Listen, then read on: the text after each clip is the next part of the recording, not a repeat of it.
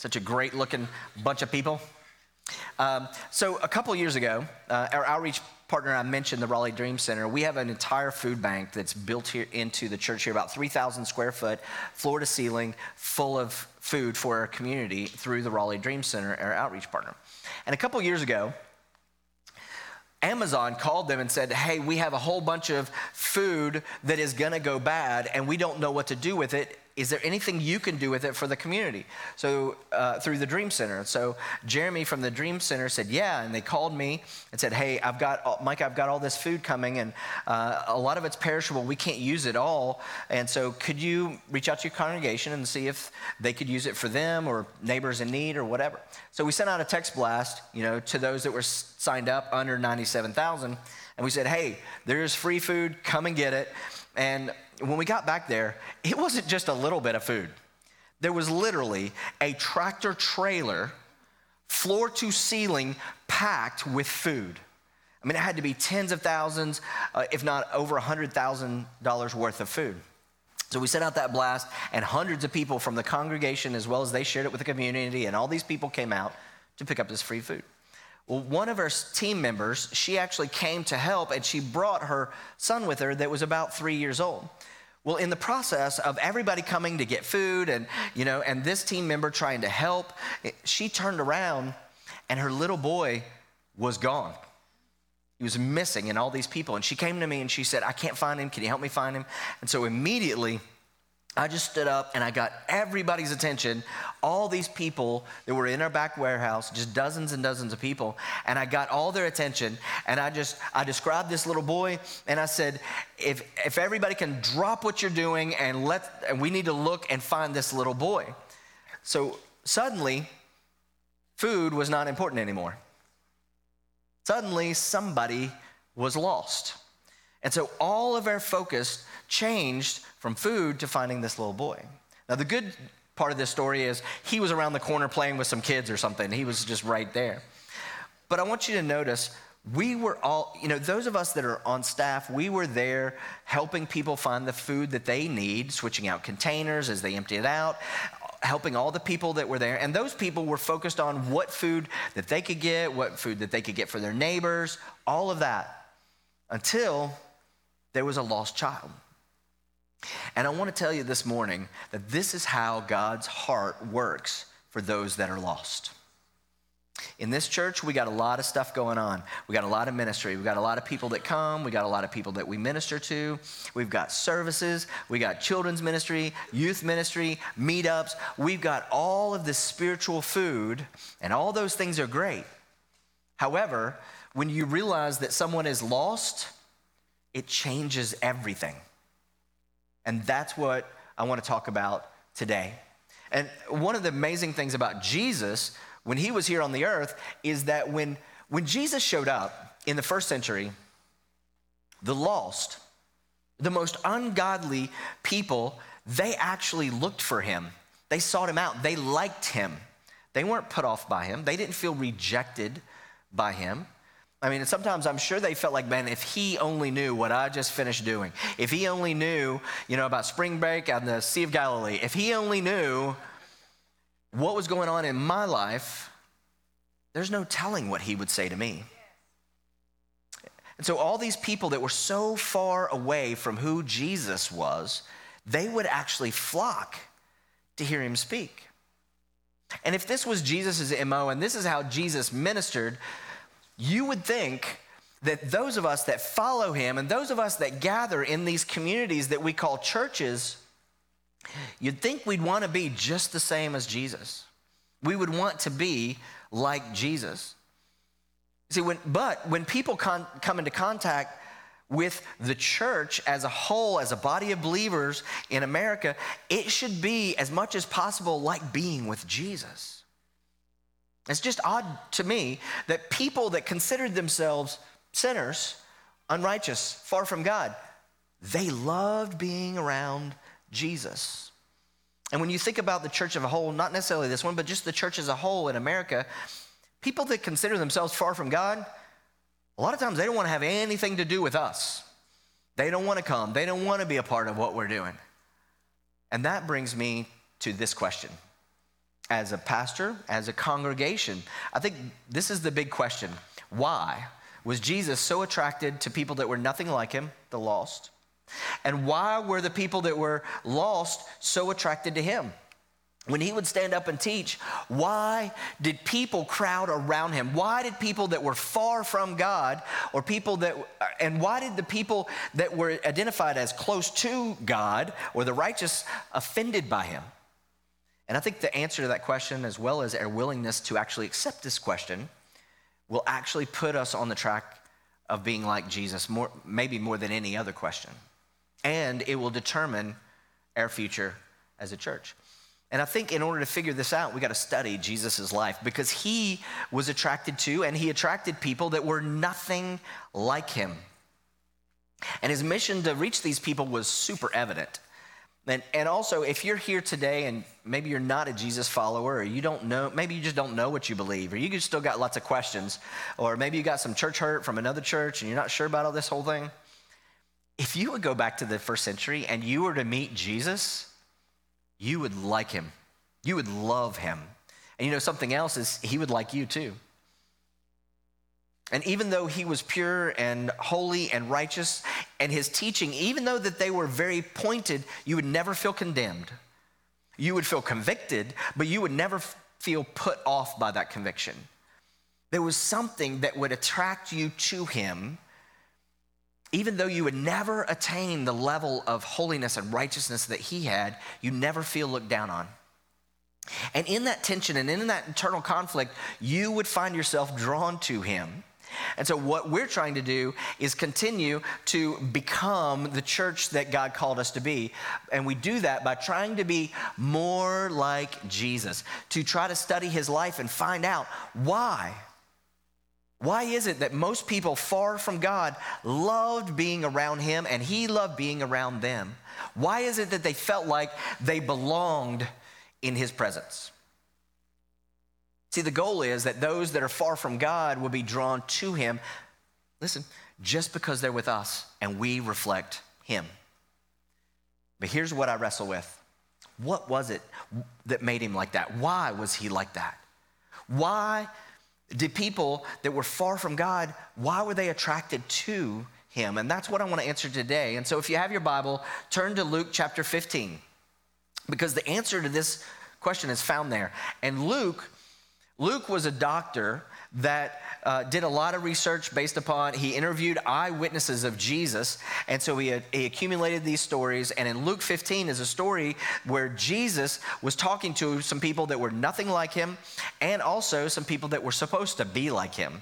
And so let's pick it up in Luke 15:1, and it says, "Now the tax collectors and the sinners were all gathering around to hear Jesus." And once again, this is an example of what I'm talking about, where the sinners and the tax collectors, they were there to hear Jesus.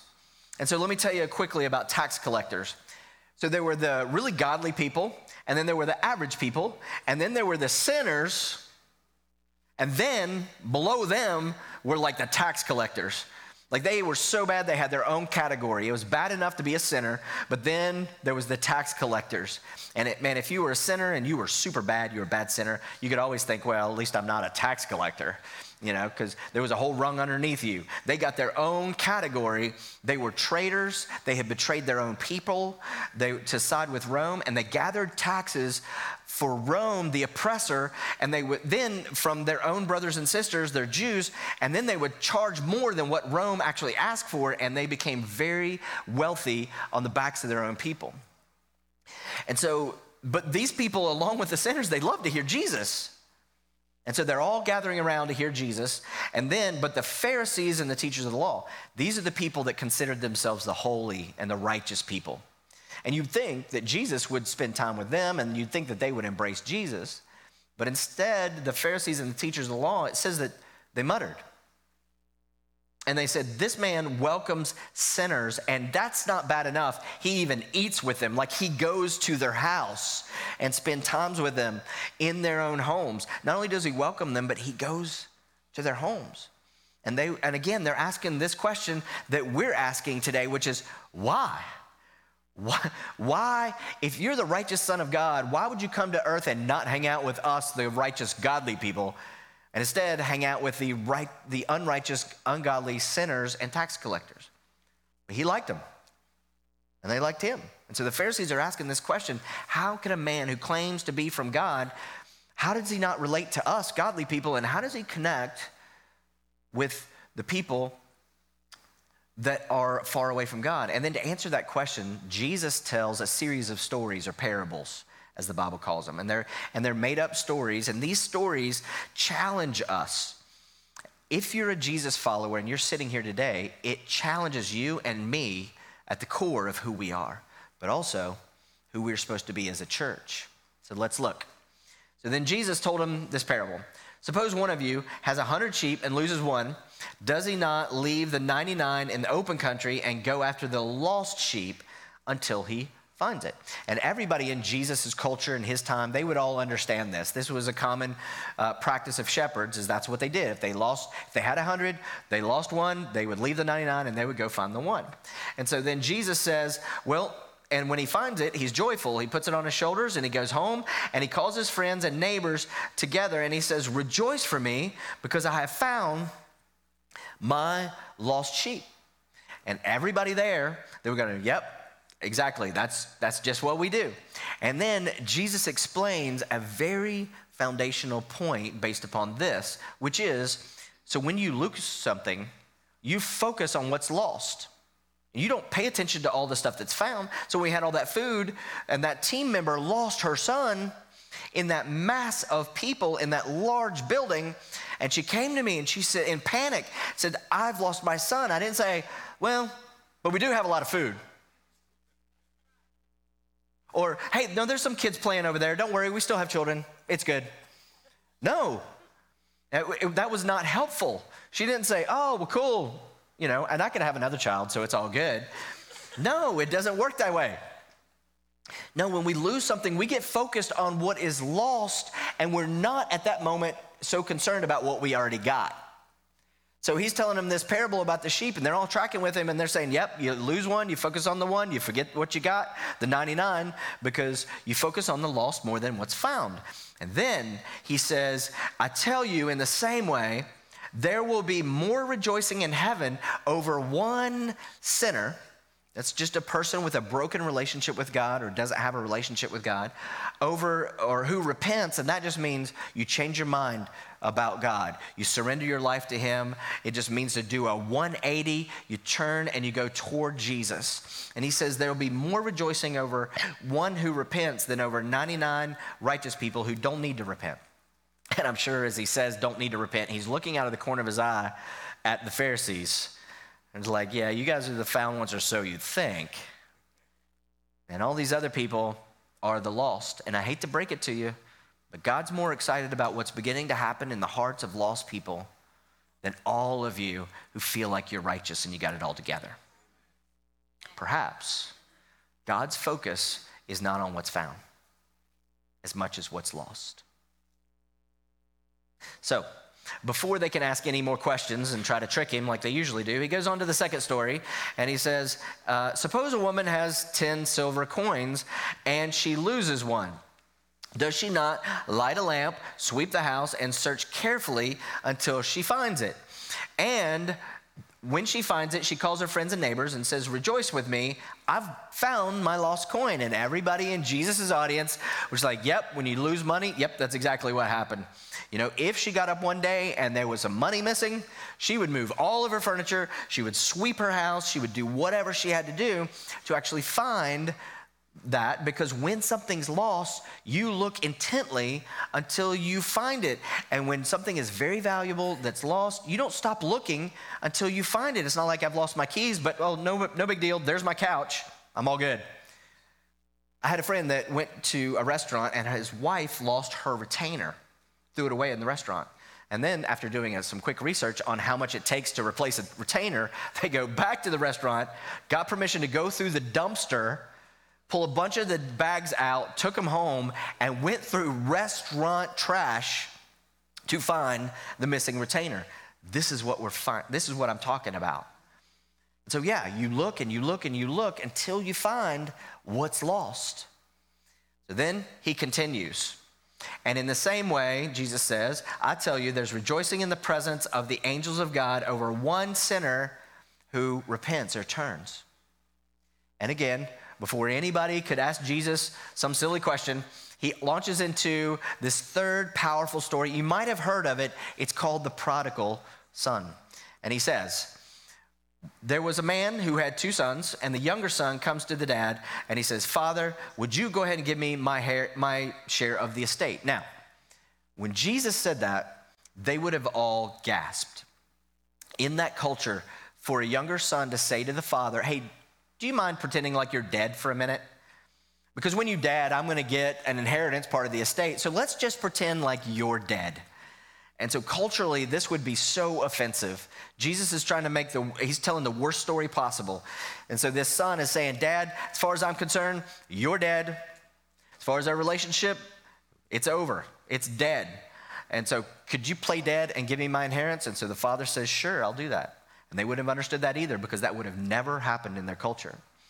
And so a few days later, the son takes off for the city with all these things that his father has spent his life saving up to be able to leave to his family. And then the tax collectors and the sinners and the Pharisees, see, Jesus at this point is holding their attention in the palm of his hand. He was a master storyteller. So the son runs off with the inheritance, the story goes, and he's living it up. He has party after party, and he ends up blowing it all. And at this point, everybody listening to Jesus, they would know that this story was a worst case scenario in their culture. It couldn't get any worse than this, but it does. And so Jesus says, so after the son had spent everything, there's a famine in the land and the whole country, and he began to be in need. And so he couldn't find a job. The only job he could find was feeding animals. And then Jesus turns the screw again. In verse 15, it says, so he went and hired himself to a citizen of that country who sent him to his field to feed pigs. Now, if you know anything about the Jewish community, all the Jewish audience would have almost come unglued, because Jews didn't even touch pigs, much less feed them. And so now there's this Jewish son in the worst possible situation, and then Jesus makes it worse. And one day he's feeding the pigs, and he says, well, you know what, my father has servants, and so, my dad, he actually treats his servants better than I'm being treated right now, so maybe I can just go back home. I won't have to feed the pigs. I could just get a job. I mean, I wouldn't be able to go as a son. That's over. But maybe I could go home and just get hired by my father with the other servants. So he gets up and he begins his long journey home.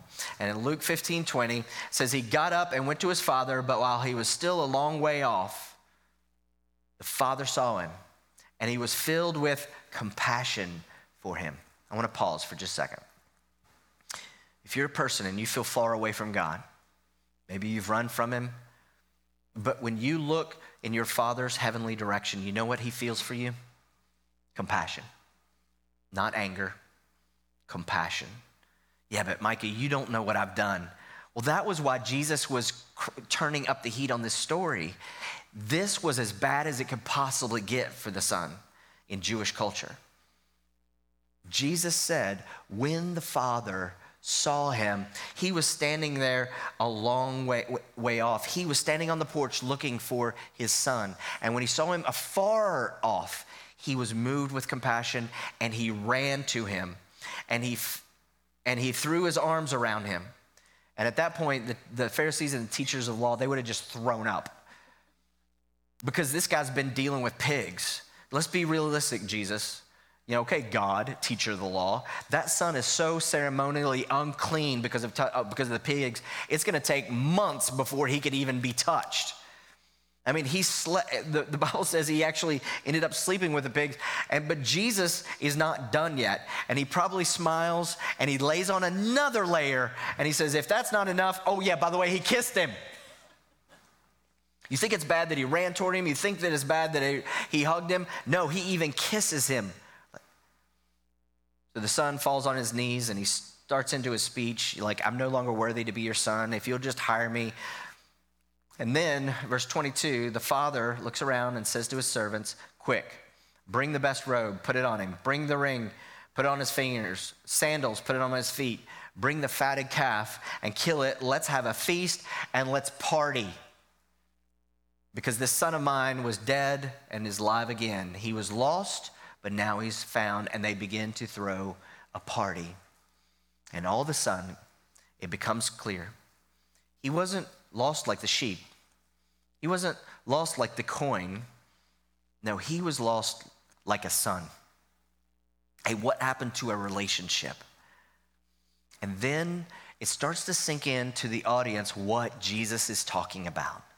That the reason that he was there and the reason that he was so attracted to and he was so attracted by those that were far from God is because those were people with a broken relationship with their Heavenly Father. And that is why he came. In fact, a few chapters later, Jesus says this. He said, you want to know why I've come? I'm here to do a lot of stuff, but the real reason I've come is to seek those that are lost, that are relationally disconnected from the Father. Back to the story. Meanwhile, the older son was in the field, and when he came near to the house, he heard music and dancing, and he called one of the servants and said, What's up? And the brother has come, he said, and your father has killed the fatted calf because he has him back safe and sound. So then the older brother becomes angry, refuses to go in. So the father goes out and pleads with him, but he answered his father, look, all these years I've been slaving for you and never disobeyed your order. I'm one of the 99, Father. I've been here, and did I wander off? No, I'm one of the 99. I've been faithful. I'm still here. And you never gave me a young goat so I could celebrate with my friends. There's a theme there. But when this son of yours, he's not even my brother anymore. He's son of yours who squandered your property, came back with, he squandered your money with prostitute. Man, you've heard the rumors, Dad. Everybody knows. And then you kill the fatted calf for him. What's up with that? Why are you so focused on the rebellious son? The one that is far from you.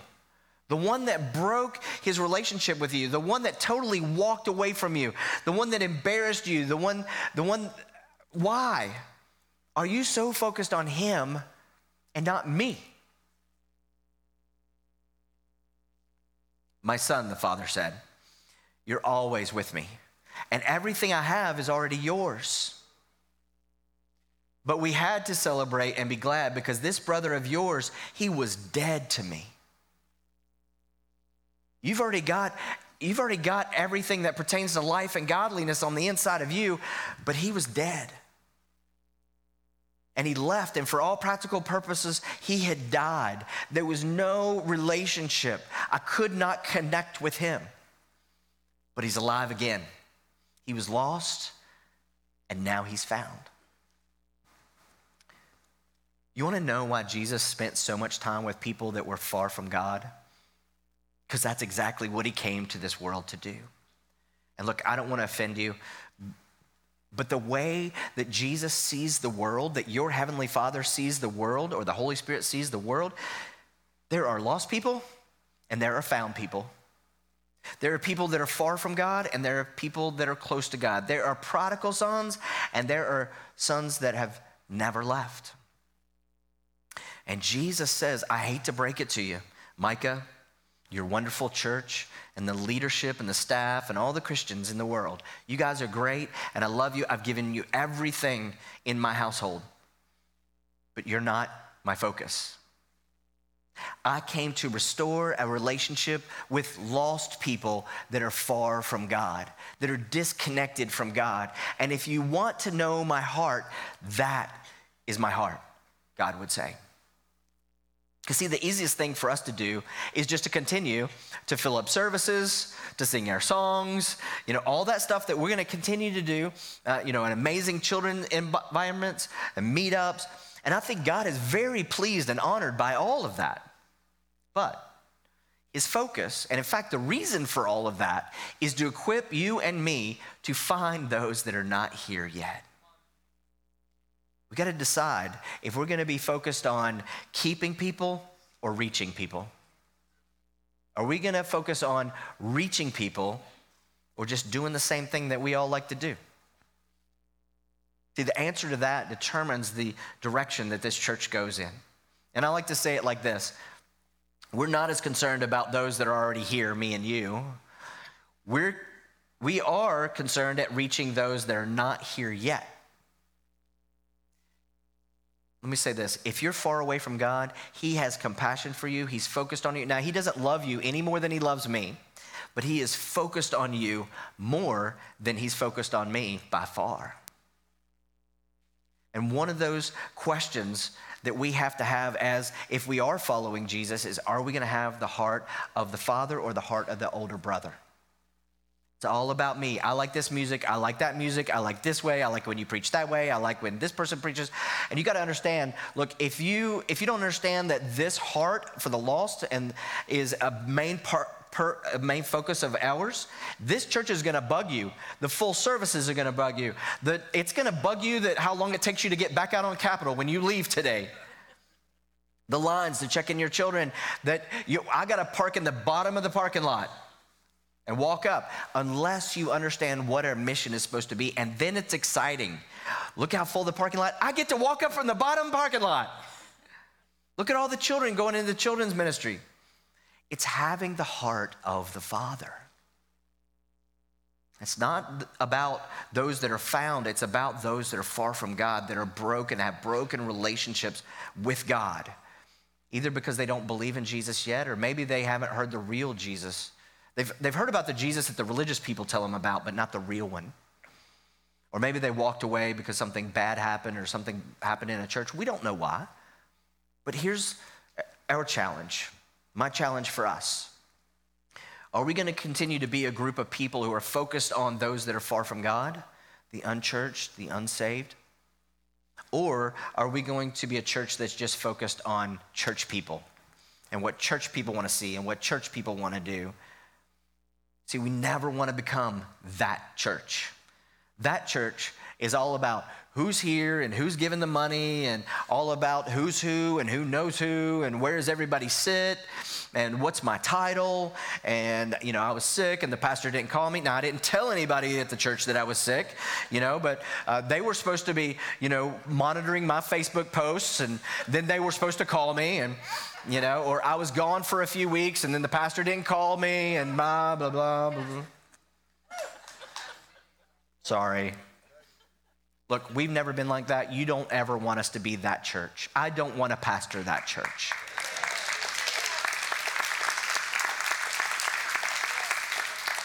We don't want to become that older brother that is so happy in our Christian life, and we're so consumed by the busyness of life, and even for Melissa and I, the busyness of leading a church, that we forget that we are not our Heavenly Father's priority because we're already in and we already have all things that He's given us.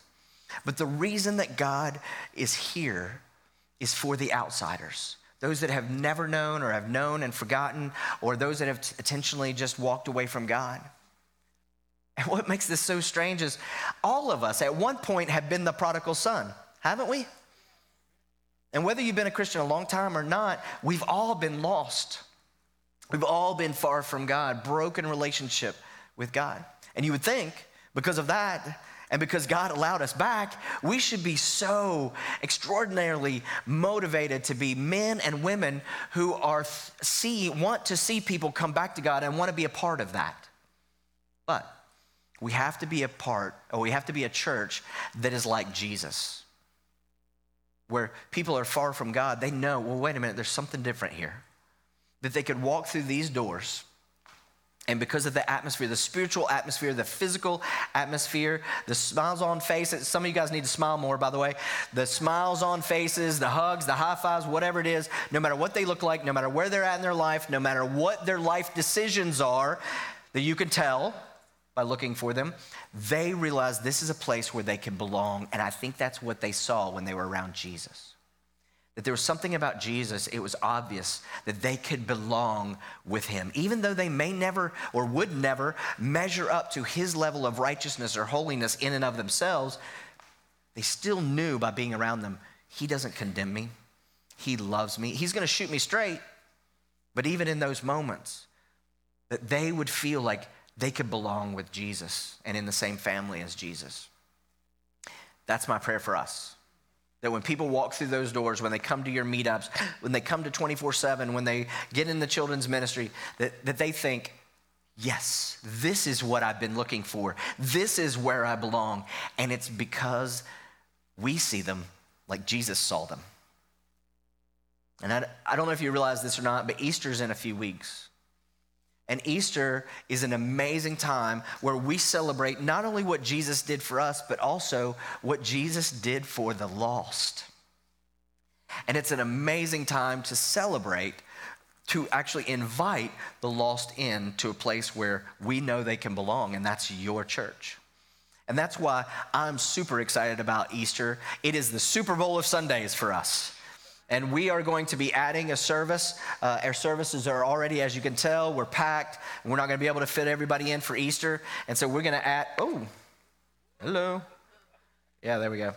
We're going to add a service, these are our 3 service times, 9, 9:45, and 11:30. They're all going to be identical, same music. I said 8, 9:45, and 11:30. And they're all going to be identical, but I want to challenge you. Number 1 is to pray.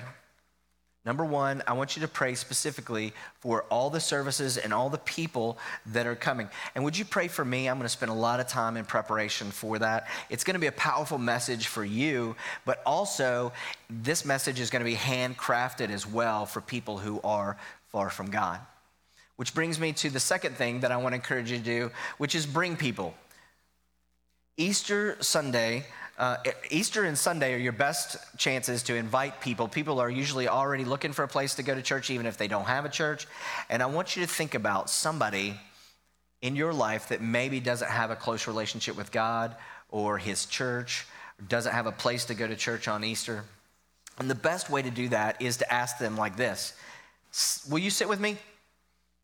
So you ask them, you pick, which service would you like to go to? And so you tell them all the service times, and then you say, okay, you pick the service, and that's the one I'll go to as well, and I want you to sit with me. Because a lot of times they're not sure. You're going to invite them, and then they're not going to be sitting together. It makes it a lot easier if you're going to sit with them.